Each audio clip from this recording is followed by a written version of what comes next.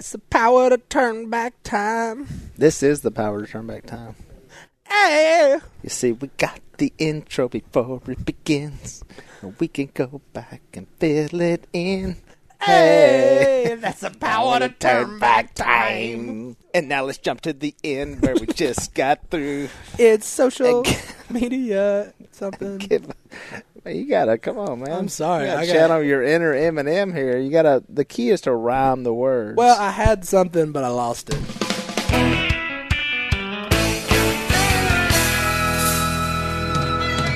What's up, guys? It's Willie Robertson, and thank you for listening to the Willie Robertson podcast. As most usual, I have my slobby assistant, Johnny D, in the house with me. Hello, Johnny D. Hello, boss. You are slobbier than me today, though.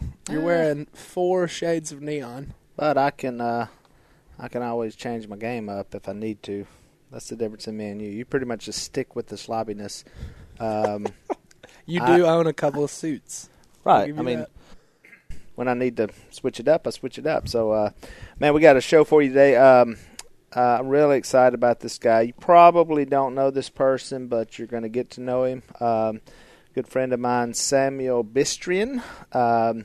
Samuel grew up in pre-revolutionary Romania, very poor, came to America at age 8, has a lot of siblings, has done a lot of just incredible things that has inspired Corey and I and our family. We've traveled together overseas, and we're going to talk to him kind of about his journey, his business he started, and how he gives back, and it's just remarkable, and I'm so glad to have him. He is in charge of Aroma Boots, which is how I got to know him, because they have a line of boots with my daughter Sadie, and so that's how Samuel and I met. And Johnny D, you a rubber boot guy? I'm not much of a rubber boot guy, but my son only likes to wear Roma boots. Really? He's 2 years old, Roma boots, and just butt naked. I saw you. I saw a couple of not frontals, but from behind, naked photos of your son. My wife does like to post naked booty photos all over the internet. Like halfway in the dryer and stuff, with the boots on. Well, as an outdoorsman, I'm a believer in rubber boots. We grew up with them, and, there's something about rubber boots, and it's so simple, but as we traveled together, we were in Guatemala together giving boots out to kids.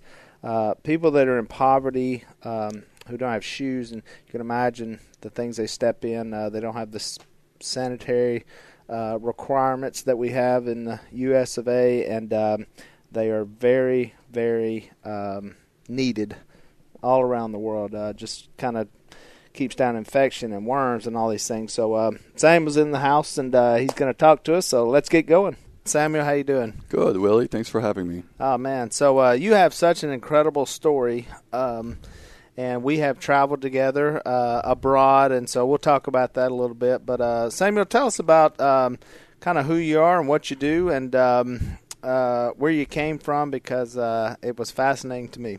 Okay, well, my name is Samuel Bistrian, and I was born in Romania. I've lived the last 25 years in the U.S. I grew up in a very, very large family, one of 12 children. There were 6 boys and 6 girls in my family, and we grew up in a village about 45 minutes away from where the communist revolution started in Romania.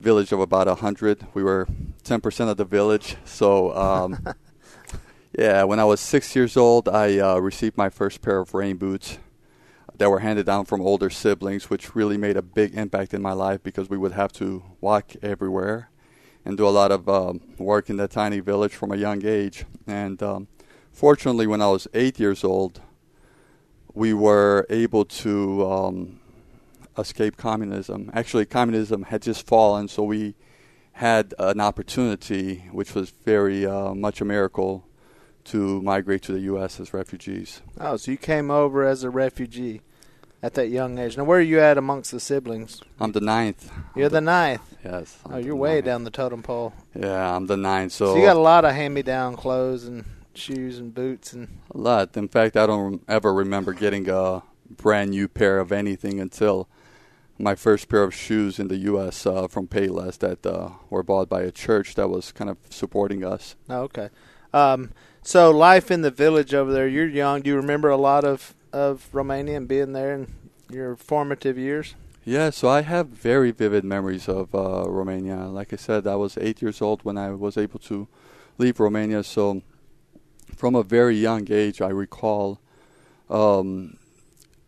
going around the village because there were so many of us, and there was a widow here that needed help, and there were other people in the village that didn't have children like my mom and my dad. And so we were always taught from a young age the art of giving, gratitude, compassion. My parents are Christian, so they instilled those principles and values in us, which I think helped us to realize that there was always something better or something good on the horizon. And so we were extremely poor. I recall going to bed hungry many, many times while living in Romania, just because that was the situation under communism. We didn't have food. I remember we had animals, which made it easier for us, than the people living in the city. But Romania under the communist regime was very, very difficult. And so I didn't know I was poor at that time. And so we were happy like kids. But because my parents knew we had a purpose in life, they instilled again in us a sense of gratitude and love and purpose. When we finally came to the U.S., we just knew that we had to do something to help the people we left behind. What was your thought of the United States being in Romania? I mean, what was your idea? Did it match up once you got here? Or was Well, first of all, I never left that village to go to a major city. So the biggest transition was from the village to Bucharest, which was the capital of Romania, and then to Rome, where we stayed for a few weeks before finally migrating to the U.S. And so I recall being in Rome, Italy, with the entire family, where we stayed at a hotel, and everything seemed so glorious, and being able to eat food that was different from what we had normally eaten, and then finally to Chicago O'Hare Airport, which was just so phenomenal and just such a monumental experience. I remember the first time I set foot in a grocery store, and one of the things that really shocked me was that it was nighttime and there were lights everywhere. And it was an Aldi, and it was just so bright in there, and my eyes were almost hurting because it was so bright. Because in Romania, we didn't have those lights, not in the village anyway, and electricity would be cut off very, very consistently. So normally at night, the sun set, we went to bed. That's a totally different way of living life. But in some ways, looking back, I was the same way. I tell people the same story you're telling when I said when we were young we were poor, but we didn't know we were poor. We were happy and everything seemed okay. So now you're in Chicago, the whole family. Now financially, how does that happen that you're able to fly, you're able to stay in Rome? How did that happen financially for you guys, for your family?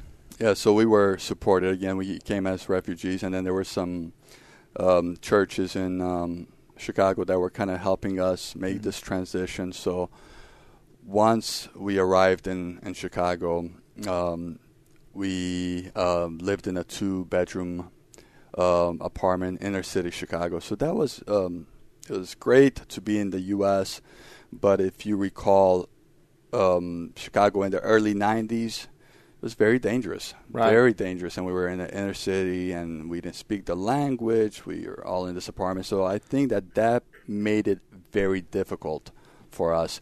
But at the same time, I remember going to doctor's appointments and to get welfare and whatnot with the whole crew, just going from this office to the other, and it was cold, but there was a sense of relief that we felt, to be able to be in this melting pot of a city. Right. Quite a transition, from 100 people in this village to the third largest city in the U.S. Right.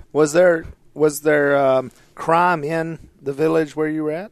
No, we didn't have crime. I mean, I don't ever remember, So you go from a village like that into one of the, let's face it, Chicago is known for its criminal behavior, and sadly is one of the U.S. cities that has a lot of crime. Were you guys frightened and scared, and did y'all have family talks about this is where we go, this is where we don't go? This is Yeah, so that was difficult. I remember having a friend of the family that would come in this very big black van, and we would all, just pile up in the van, and that would be our weekly ride to church. We went to a Romanian church, and then there wasn't a whole lot of exploring to be done in the city. I mean, it was just something that we were afraid of. It's something that we've not experienced before. During the summer times, while living in Chicago, we would do activities, with, going to Silver Lake and doing things like that. But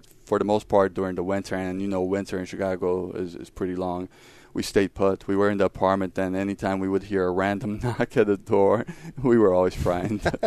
So you had how many people in this 2-bedroom apartment? There were 13 of us. So 13 people in a 2-bedroom apartment. Yeah, it was my mom and my dad. So you didn't have your own bedroom, I'm taking. It wasn't 11 in one and you and... No, we piled up on the beds. The boys in one room, on one bed, the girls in another. But it worked. We made it work. Well, that's what an incredible... So now, how quickly did you become United States citizens? Yeah, so eventually, after living in Chicago for a couple of years, of all places, my parents visited Knoxville, Tennessee with a family friend, and they just fell in love with Knoxville. It was rural, it was more laid back, somehow reminded them of Romania in a way after 2 years, of living in Chicago. And so we all moved. We got our first car, which was this big station wagon, and off to Knoxville we went with a big U-Haul truck. Oh, yeah? And so it was very, very interesting. We went from this... Yeah, Knoxville and Chicago, a little bit different vibe. Yes. So from this big city in the U.S. to Knoxville, and we didn't have money, so we lived in the government housing projects. Christenberry Heights was the neighborhood that we lived in, and in a way, we felt good about it, but in a different way. We had our own house now, but very soon we would encounter that there were blacks and there were whites, and then there was the Romanian family. So life in the projects was very, very rough. But after living in the projects for a while, eventually we got things rolling, and we did get our U.S. citizenship in 1995, a couple of years after living in Knoxville. Fortunately, through the help of these churches that would come around in the community's Boys and Girls Club in the project and come help us through Christmas, we were able to be introduced to Habitat for Humanity. And it was through Habitat for Humanity that our life in the U.S. turned a whole new chapter. Right. Because of our grades, we were able to accumulate points, and we were able to get a house a lot faster than most people were. So while we were living in this 5-bedroom house in the projects, life there was very difficult because our dumpsters would get set on fire. My mom would plant flowers and tomatoes around the house. We felt like, okay, this is our time to finally live the American dream. And little did we know that these people were very hateful. And just as the tomatoes would get big enough, they would come and just smash them around the house. We would have these thugs literally just gambling on our front porch, just agitating us, and take bottles of 40s and just smash them against the house. I remember being out there with a family trying to play soccer in the front yard, and we would always get cuts in our feet because there was just broken glass everywhere. So while I was grateful to have an opportunity to move to Knoxville, the projects were a very difficult time for us. Right. So you grow up, you're educated here. What was your dream and what did you want to do? I mean, you have a part of America. I don't know if I'd call it a dream at this point from what you're describing. I guess it's, you're here, and so you certainly have opportunities. And was business something that you always wanted to be, or what did you want to do whenever you grew up and got old enough to make those decisions? Yeah, so the seeds that my parents instilled in us in the village, giving back, being grateful for what you have, knowing from a young age that you had a purpose in life, that was something that just kept growing despite the challenges that we faced. In fact, I'm grateful for the challenges in Chicago. I'm so grateful for the opportunities of living in the projects, even though a lot of my childhood friends were shot or died, ODing on drugs. All of that built character. It allowed us to be exposed to everything, which was something that instilled a sense of perseverance, being able to connect with people from all various walks of life. So I do not regret going through that. Do I want my daughters to go through that? Probably not. Right. But at the same time, I don't have any regrets, and I'm glad that it worked out the way it did, because we knew that the opportunity would come where we would be in a position to help others just like we were helped. And we moved from the project to this house, and literally this house in Knoxville that my parents still live in to this day. They just paid it off actually 5 years ago through Habitat for Humanity. Very small house, but that changed everything for us. Right. As each sibling graduated from high school, they moved to Dallas to go to college. Mm-hmm. And we started seeing this American dream beginning to unfold, and that I got my first job, when I was 14, selling newspapers, and we all couldn't wait to have an opportunity to start producing. Remember living in the projects, many kids, many people living there are still living there, and they were content with that. We knew we wanted something more because the country offered something more. And so, yes, I was graduating high school, and it was my turn to follow in the footsteps of my brothers and, move to Dallas and get a better job and move on with my life. And so I did. I moved to Dallas, went to college there, and that's where I met my beautiful wife while I was in college, and she was an international student from Columbia.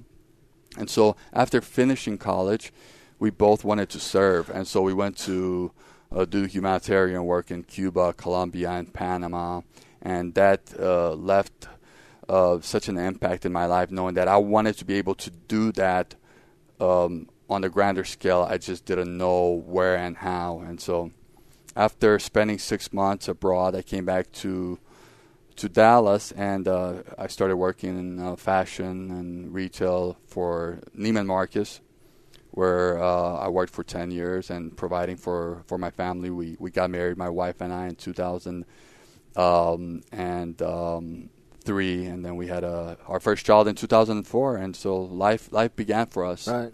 What was your degree in from college?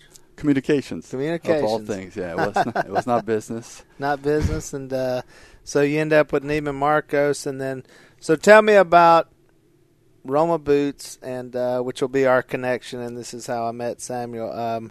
So tell me about Roma and how this idea started, and just the business that you guys are running now. Yeah, so as each sibling graduated from college, they felt called to give back, to finally put into practice what we've been taught all along. So one moved back to Romania to start an orphanage. My oldest sister did that. The oldest brother went back to start a school, and other siblings followed in their footsteps. Again, because I married this Colombian girl, I went to Latin America to learn Spanish and kind of connect a little bit with her culture and whatnot. And we came back from there, and I needed a job, and working at Neiman Marcus, I would take these trips to Romania in the summers or to Colombia for the holidays, and I would see so much need. And here I am at Neiman's, started off unloading boxes, as a seasonal job for the holidays there, and worked my way into management. Here I am selling fur coats to Dallas socialites for $30,000, $40,000, $50,000, and I just felt that I wasn't doing enough. While I'm visiting these poor communities, seeing what my siblings are doing, I felt a sense of emptiness. But at the same time, I knew that there was a purpose for me in all of this. And so I took a year off to do some soul searching. And during that time, I really reflected on what I wanted to do, and that this life at Neiman's wasn't exactly fulfilling me. And after that year, I was able to meet Blake Mikowski, the founder of Tom's, at Neiman Marcus. I had gone back again for a few months at Neiman's, and it was there that I said to him, I said, do you do anything for kids living in cold and wet climates? And he's like, well, we provide canvas shoes right now. We're in Argentina, we're in Africa, and a few places, but we don't do anything in Eastern Europe or Romania. And I realized there was a vacuum there. And I felt like meeting Blake was the catalyst for me to want to do something in the sense of combining my love of fashion with philanthropy. And we would send clothing to Romania every year. We would send shoes to Romania every year just because we did that. But we weren't able to make the impact that I knew we could make if we did things differently. And so after meeting Blake, I said, wow, well, here we are. I mean, I know how big rain boots are. I know that he's not producing rain boots. I know that he's not necessarily focusing on Eastern Europe right now or cold and wet climates. So I left Neiman Marcus and I said, I want to start Roma Boots, and that's how Roma was born. Right out of there. And so where did this calling for you to help and give back, I mean, where did that come from your parents? I mean... Yeah, so as I was relaying earlier, they believed in helping people because they are Christian first and foremost, and loving God and loving your neighbor are our biggest callings as Christians. And so that was something that was instilled in us from a young age. And so it would be, I think, extremely selfish for us to leave this small village in Romania, extreme poverty, come to the U.S., have the opportunities that we have, and forget about those people. It would be very selfish. So that's why all my siblings, or at least half of my siblings now, are back in Romania serving, doing work to help those people. My calling, I think, was a little bit different because I've always enjoyed fashion, and I knew that I could do something on a much bigger scale, you know, not only provide for my family, but being able to help children around the world. So that year in 2010, when I left Neiman Marcus, April 3rd, I still remember, it was a Saturday, I didn't really have an idea of what I was going to do other than I want to sell boots, I want to be able to donate boots, and I want to create jobs. And I knew that two key components for me were quality and customer service, which I took from Neiman Marcus, but I knew that that was the foundation that I wanted to build a business on. So I left Neiman Marcus with nothing. I ended up selling my car. I put things on Craigslist. I had $5,000 in my checking account and $40,000 in student loans and credit card debt, but I had a sense of purpose for doing this. I really, really felt in my heart a passion to do this after meeting Blake. And so part of having a big family is that though you're denied, you know, money from a bank and you're not able to really get a loan from anyone, especially during that time we were in a recession in 2010. You know, borrowing $1,000 from this sibling, another $1,000 from the other one, you're able to come up with at least enough to get things started. And so that's what I did. So what interests me is I want to go back to your parents. Now, how were they, where did they find their faith? Was it missionary? Did they come from a line of Christianity in Romania? So my mom comes from a very strong Christian family. Her father converted to Christianity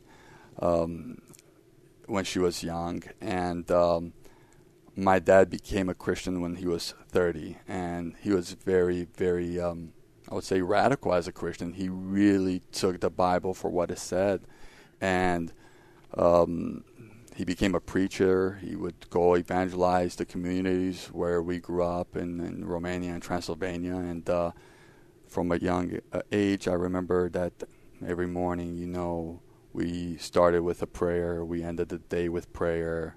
We would have people come to our house, and we would, sing and pray. That was just something that they loved, They were not, I would say, very educated people. My mom's education went to 4th grade. That's, but they had a lot of common sense, and they had wisdom and love, for God and for their neighbor. Right. And so they wanted to pass that along to us. Right. So now we're back, right here. You have this opportunity to start a business. I think there's so many people out there. I was another one who didn't quite know.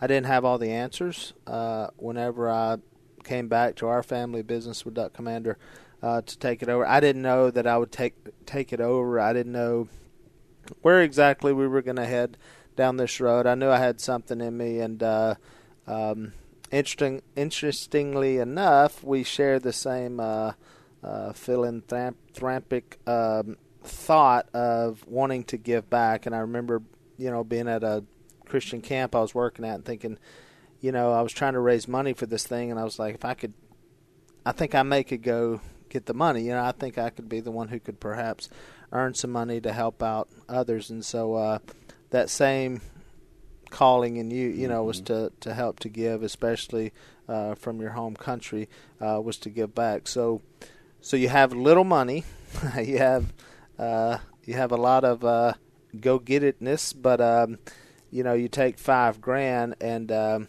how do you end up? What were the challenges for you to start this thing, get it off the ground, and actually, sell your product and your dream and vision? Yeah. So while I had this passion, I knew that passion alone will not be able to necessarily create a strong business model here.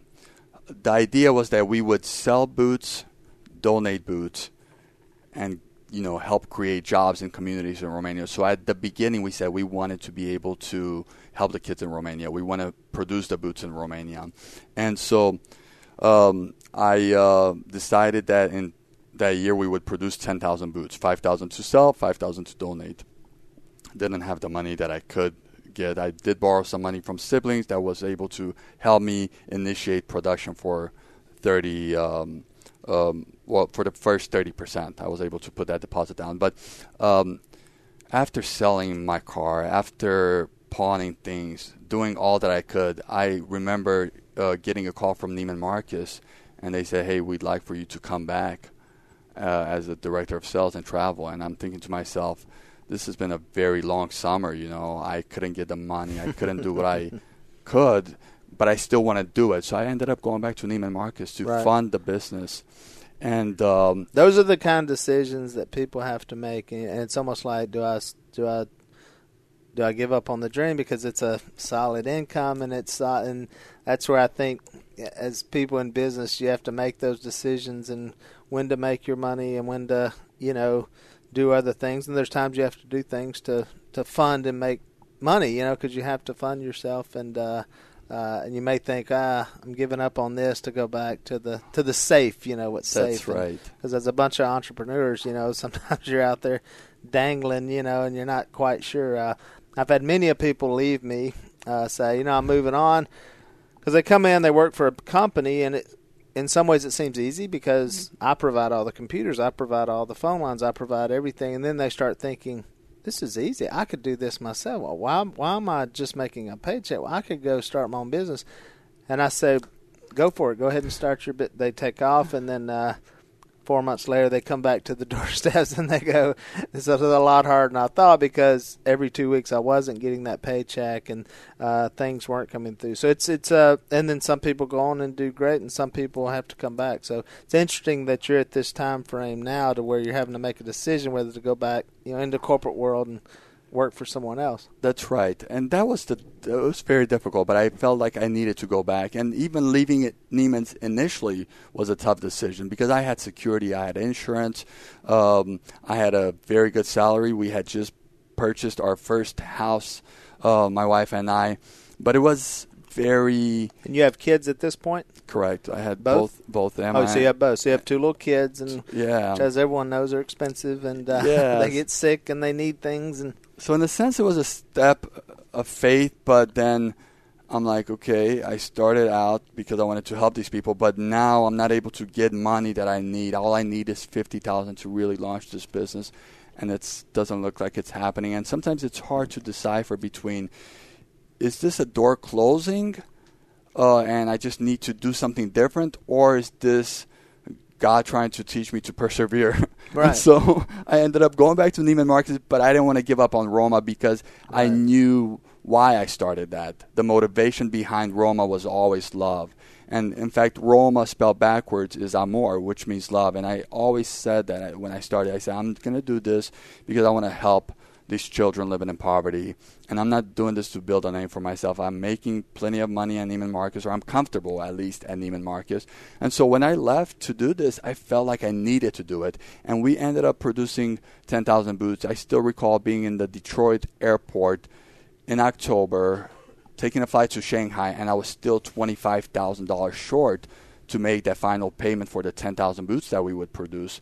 And I get a call as I'm walking down the jetway into the airport from an uncle saying, hey, give me your account number. I could wire this into to the account. And that right there was just like, wow, okay, I know somebody's going to provide for this, for me to move forward. Well, and I think those are the decisions. I think as now we get into our faith in Christianity, and then we get into business. And I think so many people in business, who are Christians, and they start thinking, is this God wanting me to do this? Is this? And they try to make all these roads like there's just one road. And what I've learned in business and in life is sometimes it's both. Sometimes one road may circle back around. You'll catch back up on that road again, and through all of it, you're gaining knowledge and experience, and you always keep your faith. But you gain experience from that going, I go back, I do this. It's not always just one path. And I've seen people sitting there literally doing nothing because they're not quite sure what God wants them to do next. And I'm like, just do something. And wherever you go, whatever road you go down, just take God's with you, wherever it is. And so you may end up here and go, whoop, wrong turn.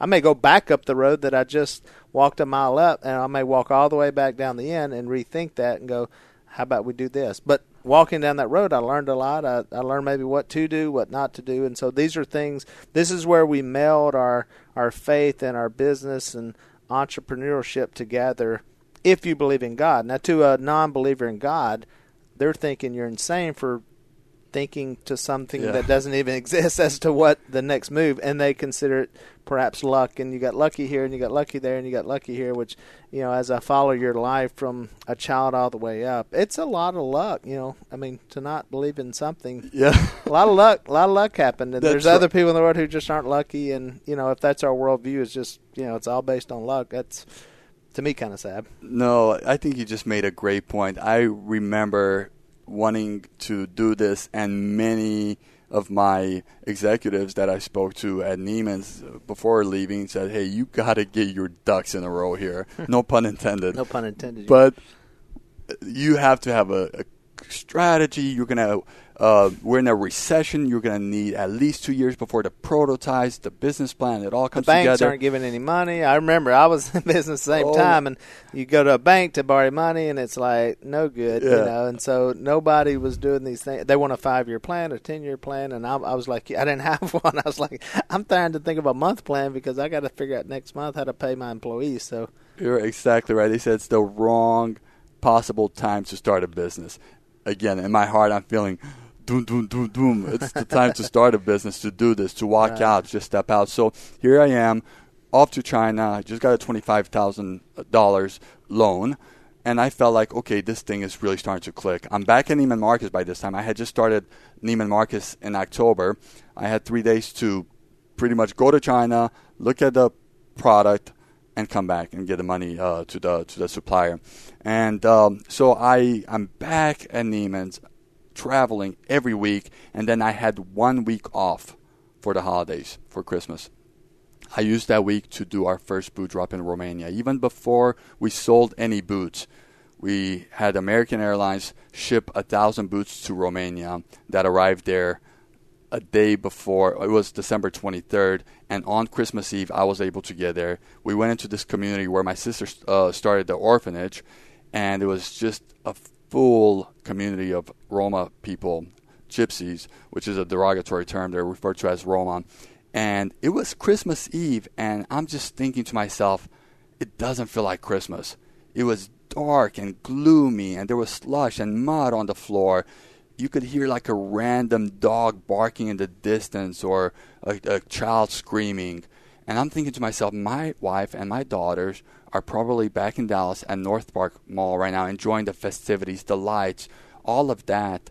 And these people don't know it's Christmas. And we come in with this van full of bright red, yellow, blue rain boots, and which are the colors of the Romanian flag. That's why we decided to go with those. We also had all of these school supplies that were donated to us by the Dallas Police Department, from coloring books to crayons, and we hand them out to these kids, go from house to house, and it was a glorious moment. I mean, it was so monumental. These kids' faces, as they all started running out of their houses with broken shoes or no shoes at all, or their daddy's shoes, and we're putting these bright color rain boots on them. I mean, it was so awesome that I said I want to be able to repeat the same experience throughout the world, no matter how long it takes. Those are the kind of experiences that you can't, that just don't happen in business, and they just have to happen. And so as the story goes along, you guys approached Sadie about her involvement with this boot line. At the time, I don't know. I'm not a big fashion guy or connoisseur of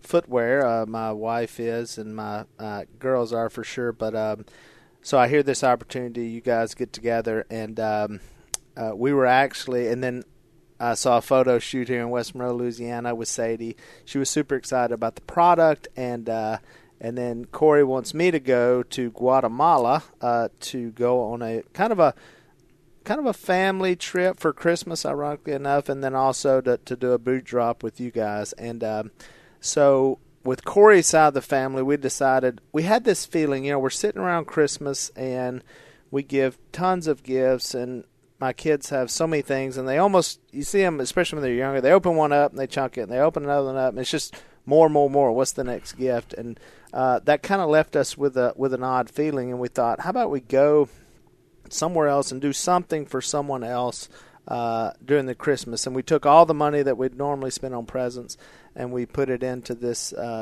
Guatemala trip, and where you guys were there. And so for the first time, I experienced what you experienced, where we show up to a village and kids come up with no shoes or torn up shoes, and then we have all these boots. And so I would sit, and I was the candy man. I would give out candy as well. And there were people who were, making sure the sizes were right. And then just seeing, hundreds of kids run around with these brand new boots, the feeling that you saw that they had, the feeling that it gave us was just incredible. And I experienced what you experienced there in Romania. And when you can do that through business, so when you can work a business and then you can help provide for others, it's just an amazing feeling of what you can do to give back. And so as we try to produce this in others, because my hope, Sam, is to produce this in others, that they share the same feeling that we had when you're able to give back. Sure. And think out of yourself and not just think about all the stuff that you have or your family and your kids, and make sure that we get ours, because a lot of people have that feeling. I think that's exactly right. I believe every organization, every company needs to include giving back in their corporate model. And for us, we do, for every pair of boots that we sell, we donate one, but we take it a step further where we invest in education. So 10% of all the proceeds get allocated to educational initiatives in these communities. But I can tell you the joy that one feels, the inspiration when they put on a pair of rain boots. For these kids, that's such a basic necessity, but for them it's so essential and it's so urgent. I mean, rain boots throughout the world are so necessary because these kids don't have sidewalks, paved roads to walk on. They're walking through mud, slush. They're walking through the mountains, to get to school. So that's why rain boots are so critical and sanitary at the same time. But I tell people this all the time, whether I'm speaking to a politician,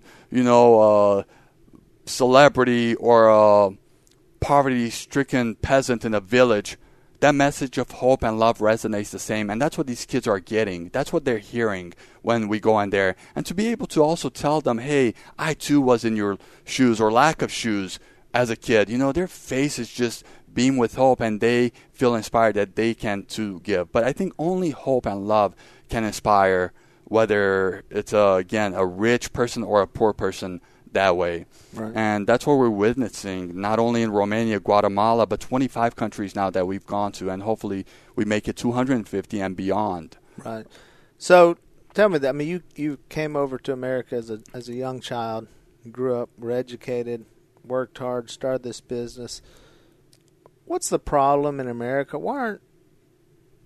What's the disconnect with some Americans, young people, as to why they don't have that same spirit of working hard and growing a business and giving back to others? And coming from a different country, I'm interested in your perspective from not being born here as I was. What do you see? What have you learned, or what do you see as the disconnect there? This is easy. Entitlement. I think that's the number one problem that I see. There's this sense of entitlement that I deserve this, and it's getting worse in many ways, where you don't realize that most of the world lives in poverty. Your average American lives a rich life compared to most of the world, And so I don't think we really get it when we can produce and do anything here, whether it's flipping burgers at McDonald's, mowing grass, for somebody. I mean, I did that early on because I felt like, wow, I could make my own money. I could start taking care of myself, from a very young age. So I think sometimes we become numb to that there's these opportunities here, and you have immigrants coming and taking advantage of those opportunities, sometimes more than the people that are born here with all those rights. And I think if we only wake up to the fact that we've had it so good for so long, then we begin to appreciate the values that we do have, the rights that we do have, the freedoms that we do have to be able to accomplish anything and do anything. And so I feel like you have kids now, so do you worry that they'll have that same sense of entitlement that you didn't have, that you see in America? So part of my answer is that whether I can buy something for them or not. But don't you want to just buy everything you can because you didn't have that when you were? You want to, but I know what that's going to produce in them. And so I bring them on boot drives with them. I remind them of the poverty that is all around the world, so they don't become entitled. We make my wife and I, the younger sister has to wear the older sister's clothes in many cases, right. So they could understand, from doing chores to whatever it is, that they don't grow up and become spoiled, because it's so easy to go down that slippery slope with kids, Right. And I think a lot of parents struggle with that. They do, and I grew up poor as well, and I just wanted to buy my kids everything. I want, and you struggle with that. Immigration's a hot topic right now, illegal immigration, and not even immigration as it is. I mean, what's your feeling now of immigrants coming to America, especially with your story, and illegal immigration and people that end up getting here? What's your thoughts on that? I can tell you that when we became U.S. citizens, it was so much an honor. And for us, we were just like, wow, we felt included finally. I still remember going with my dad to Louisville, Kentucky, where we got our citizenship, and taking all these pictures and celebrating. It's 1995, 5 years after we got here. We're finally U.S. citizens. We had a blue American passport. Took so much pride in that. And so I know what it meant for us to get here, to claw our way up, and there's a sense of gratitude and appreciation for being able to do that. And there's siblings, I would say I have a sister, so there's a sibling that's in Romania that has tried to come here. There's other family that have tried to come here legally, and they get rejected. And Romania is part of the EU right now, and here they are trying to do it the proper way, and they're not able to come. Meanwhile, people are able to flood across our southern border illegally, and there's no consequences. I feel like there's a disconnect there where people are trying to do it the right way and they're not able to. The embassy is rejecting their ability to come here, but on the other hand, thousands and millions are coming, and so that rubs me the wrong way. I don't want to get too much into that, but I think that and you live in Texas, so you're in the state that's on that southern border. So, no, I think I get it. I think we're all trying to figure out. I think we all want people to have that American dream and have the chance at that. However, there is a process, and just like you guys, are fruits of that. There's a process there that that has to go. You appreciate the values of the country. You love what the country has provided for you. Once you become a citizen the right way, once you do it the right way, and you love the country and you want to defend all of that. So, I'm a loyal patriot of the U.S. despite the fact that I was born in Romania. My parents, are Romanian. All my family's Romanian because I see what America has provided for us, and we did it the proper way, like many other people I think over the years have done it. So I think that gets diluted when you're just allowing floods of people to come in and not acclimate. Right. I agree. Well, Samuel, it's been a great talk. Thank you so much for coming down. We had dinner last night and have traveled overseas. I foresee us doing more trips in the future. Thank you for the business, especially my daughter Sadie. She loves your product. Where does someone get Roma boots and help out with the cause and business that you've started? Yeah, well, we're so happy to have Sadie on board. I can tell you since last year, the collection that we did with Sadie has been our best seller. The boots are sold in 300 stores around the U.S., boutique stores. They're also sold at Nordstrom's online and in stores. They're also sold at DSW online and in stores and RomaBoots.com. Mm-hmm. That's great. Samuel, continue on the path you're on. I've been inspired just by hearing the story and hearing where you guys come from, and it gives me hope in our country. And I love to hear other people brag about this country that came over and that it provide the opportunity. So thank you so much, and I'll see you down the road. Willie, thank you so much. It's been an honor. All right, guys, there you go. That was Samuel and his story.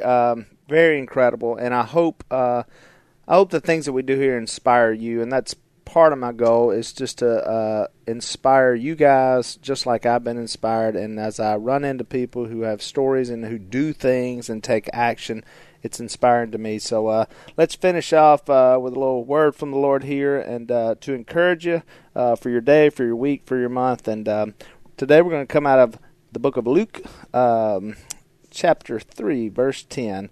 What should we do then? The crowd asked. John answered, the man with 2 tunics should share with him who has none, and the one who has food should do the same. So I don't know how many tunics you have. I don't know that I have a tunic, but I do have some boots. Samuel has some boots.